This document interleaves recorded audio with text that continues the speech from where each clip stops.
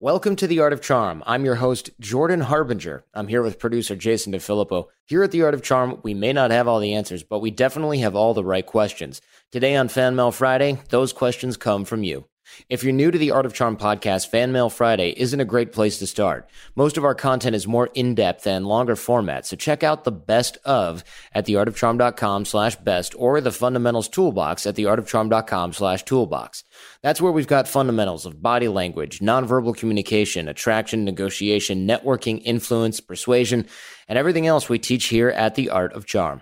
We'll send all this to your inbox if you text CHARMED, that's CHARMED, to 33444 here in the USA. Or, if you're not, go to theartofcharm.com. All right, let's cut to it. Hey, Jordan. First off, thank you for everything you do. I've been a huge fan for about a year now, and I've gained a ton of insight on myself as well as others in my work and personal life. Alas, here I am writing to you about one of the most common topics. Here's what's going on. My wife and I took a break a few months ago. She was fine with our relationship, but I wasn't happy. Our sex life had diminished to once every month or two, which is mostly due to her antidepressants that she's been on for about 15 years. During the short break, I met someone. I wasn't looking for it, but it just sort of happened.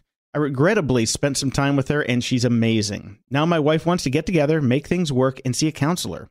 I want to make things work, but now that I met this other person, I find myself picking out and bringing up all the things my wife has done wrong in our relationship. I can't stop thinking about this other person, and I know that it's infatuation, but now I can't help but to see all of the flaws in the relationship with my wife. Do you have any advice? When we took a break, we had a huge fight and I mentioned divorce. I haven't been happy for a while, and we are very different people. I feel responsible for her, and if this led to a divorce, she would have nothing, and it would be extremely tough for her and for me to do that to her.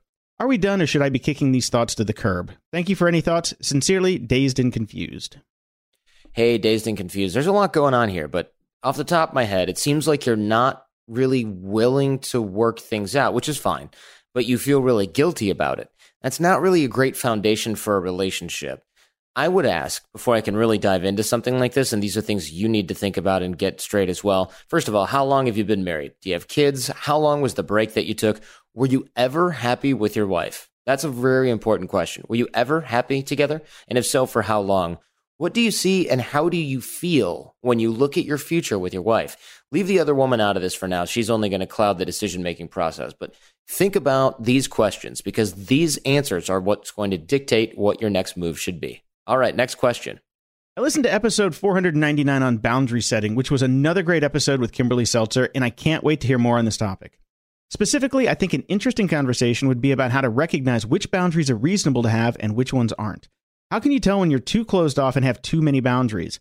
Y'all talked about giving way too much too soon, which is me, but what about having so many boundaries you become that super annoying person in the room? Seeing the other side of it would help because I've been thinking that I was doing too little. I wonder if other female listeners have a similar question on their minds. Thanks, Shiv. Hey, Shiv, interesting question. I'm not totally sure if there is such a thing as too many boundaries. I think boundaries actually may be buffered by vulnerability. Are you unwilling to open up to people? Do people find it hard to get to know you? What kind of boundaries are you putting up? Boundaries aren't the same as emotional walls or not letting anyone get close to you. Boundaries are essentially creating a space where other people respect what you need in your own personal space, your own emotional space, your own psychological space, your own relationship space.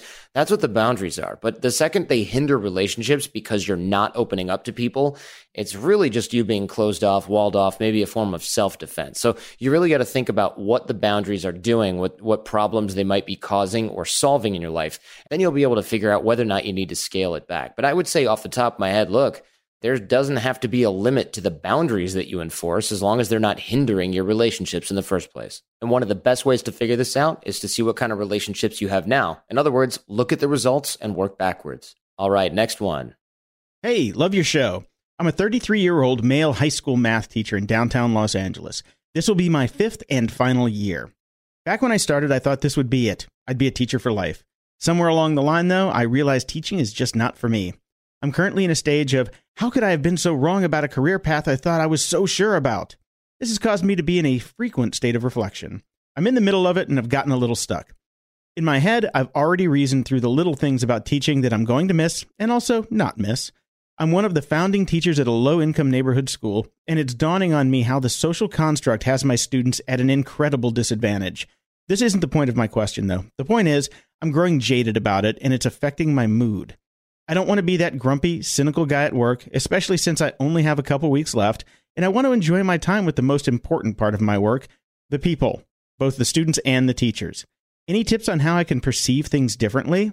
It's pretty difficult to overlook the compromises I've had to make. Passing students who should probably be failing, administration overruling my decisions for the sake of better data, and I can't help but focus on those. I know I can try just to not dwell on the negatives, but this is challenging to do since it contradicts my original ideas of do things with integrity and the best outcome will occur. I've only listened to your podcast for the past few months, and maybe if I'd listened to them before I got into teaching, I would be handling things better. But since that isn't the case, do you have any tips on how I can realign my perspective so I don't leave feeling bitter and jaded about education? Thanks in advance, Tired Teacher. Hey, Tired Teacher. I actually had to call my mom, who's a retired school teacher. She taught in a working class school district as well. She told me that politics override how you approach the job. Essentially, you might enjoy different politics at a different school because every school is a completely different experience. She recommends that you don't just leave teaching just yet, but who knows, maybe we're too late to save you. But otherwise, I'd say focus on the fact that you can leave these people better than you found them, the students, the administrators, and your fellow teachers. This is really the strongest thing you can do. So instead of focusing on the negatives, you can keep the negatives in mind because you can't forget them anyway, and realize that you have the keys to the prison, which should help. You might also find a way to help people that isn't through the public school system, and that will restore some of your faith in humanity. Maybe a nonprofit or even volunteering so you can help people on your terms. Taking back control when it comes to this will likely make this more fun and interesting for you, which means it'll change the association you have with teaching in your mind, which I would say is worthwhile. Good luck in whatever you decide to do. And now a quick message from our newest sponsor. Remember, supporting our sponsors is the best way to support the show. That's right. AJ, did you know socks, tees, and underwear are the 3 most requested clothing items in homeless shelters? I had absolutely no idea. Bombas knows, and they're doing something about it, making ridiculously comfortable versions of all 3 and donating one for every item sold. With all the clothing brands out there, it's nice to find some basics that don't just feel good, but do good too. That is completely amazing, and that's why we're so excited to be working with our newest sponsor, Bombas. To date, Bombas' one purchase equals one donated commitment has helped customers donate over 100 million essential clothing items to people facing homelessness. That's a lot of good done by people just buying the Bombas they wear every day. Visit bombas.com/charm and use code CHARM for 20% off your first purchase. And once you try Bombas, you'll know why so many people have purchased and donated so many. The comfort geniuses at Bombas work tirelessly to make your everyday things your favorite things. Whether it's an arch-supporting sock that feels like it was sculpted to your foot, a buttery soft tee with no itchy tag, or underwear that feels like nothing while supporting everything. The best part, AJ, Bombas has a 100% happiness guarantee. So if you got the wrong size, your dog chews up your socks, or a pair vanishes in the washing machine, and you know they will, it's easy to get a free return, exchange, or replacement. There's nothing worse than when Puppers gets a hold of my favorite Bombas athletic socks. They're precision engineered for being active with sweat-wicking power, impact cushioning, blister defense, and no annoying toe seams that get between you and your goals. I try to limit my essential purchases to one time a year, and I was so pumped to know that Bombas has my underwear, socks, and tees needs completely covered. I have been loving the soft underwear and tees here in Medellin. Ready to get comfy and give back? Head over to bombas.com/charm and use code CHARM for 20% off your first purchase. That's BOMBAS.com/charm and use code CHARM at checkout. Lennon and McCartney, Jagger and Richards, Watson and Crick, AJ and Johnny. What about the perfect duo when it comes to growing your business? Well, that's you and Shopify. That's right, Johnny. Shopify is the global commerce platform that helps you sell at every stage of your business. From the launch your online shop stage to the first real life store stage, all the way to the did we just hit 1 million orders stage? Shopify's there to help you grow. From their all-in-one e-commerce platform to their in-person POS system, wherever and whatever you're selling, Shopify's got you covered. Shopify helps you turn browsers into buyers with the internet's best converting checkout. up to 36% better compared to other leading commerce platforms, and sell more with less effort thanks to Shopify Magic, your AI-powered all-star. What I love about Shopify is how no matter how big you want to grow, Shopify gives you everything you need to take control and take your business to the next level. In fact, Shopify powers 10% of all e-commerce in the U.S., and Shopify is the global force behind Allbirds, Rothy's, and Brooklinen, and millions of other entrepreneurs of every size across 175 countries. Shopify removes the guesswork with built-in tools that help you create, execute, and analyze your online marketing campaigns. And sign up today for a $1 per month trial period at shopify.com/charm. Go to shopify.com/charm now to grow your business no matter what stage you're in. Shopify.com/charm. All right, back to Fan Mail Friday. All right, question 4. Hey, Jordan. To start off, I just want to say I love the AOC podcast. I listen to it all the time, and the Fan Mail Friday segment is actually one of my favorite parts. I appreciate you helping a lot of guys out, and I'm hoping you can shed some light on this weird problem I have. I've no problem walking into a bar, picking out an extremely attractive woman, and bringing her home. When we get back, however, I have a hard time getting it up for sex. With everything else, I'll be completely fine, but once it's time to put the condom on, I start going limp.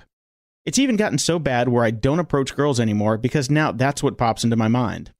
Here's where it gets weird. I've slept with a lot of girls, and I've developed a reputation in my social network that I'm skilled in bed.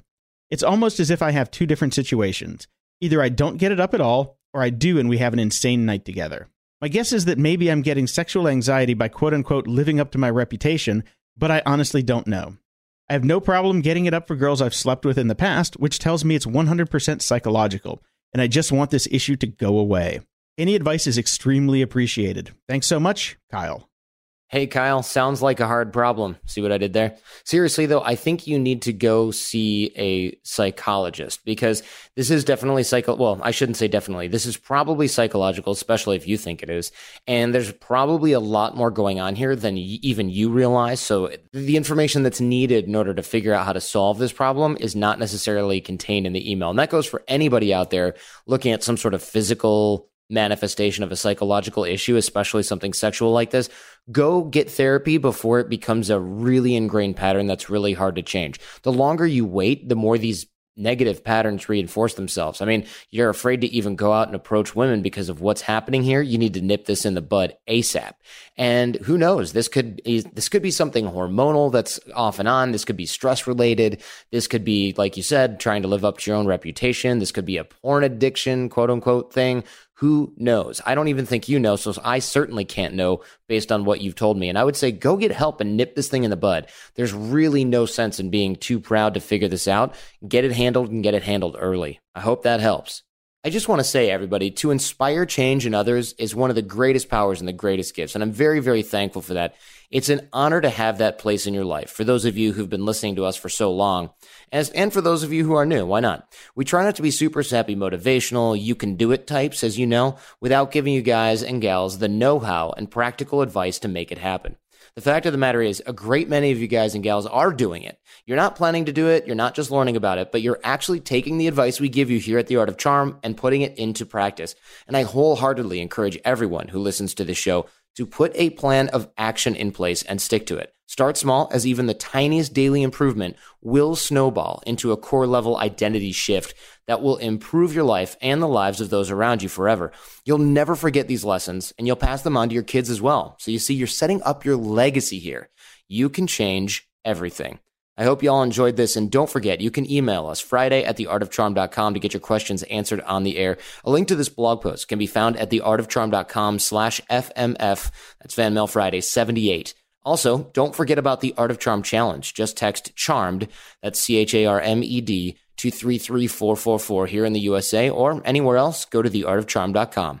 We'll take you step by step, helping you become a better personal and professional connector, become a better networker, increase your personal social capital and your charisma. And it's for both guys and gals, so check it out. That's CHARMED. You can text CHARMED, CHARMED, to 33444 here in the US or anywhere else. Go to theartofcharm.com. Quick shout out to Brandon Monk. He's a woodworker in LA who made my new audio desk, which is just stunning. It is amazing. It's all solid walnut, handmade. It is absolutely beautiful, and it is officially the nicest piece of furniture I have ever owned. So thanks so much, Brandon. Much love to you, brother. Are you in a strange land listening to my familiar voice? If so, hit me up and I'll shout you out.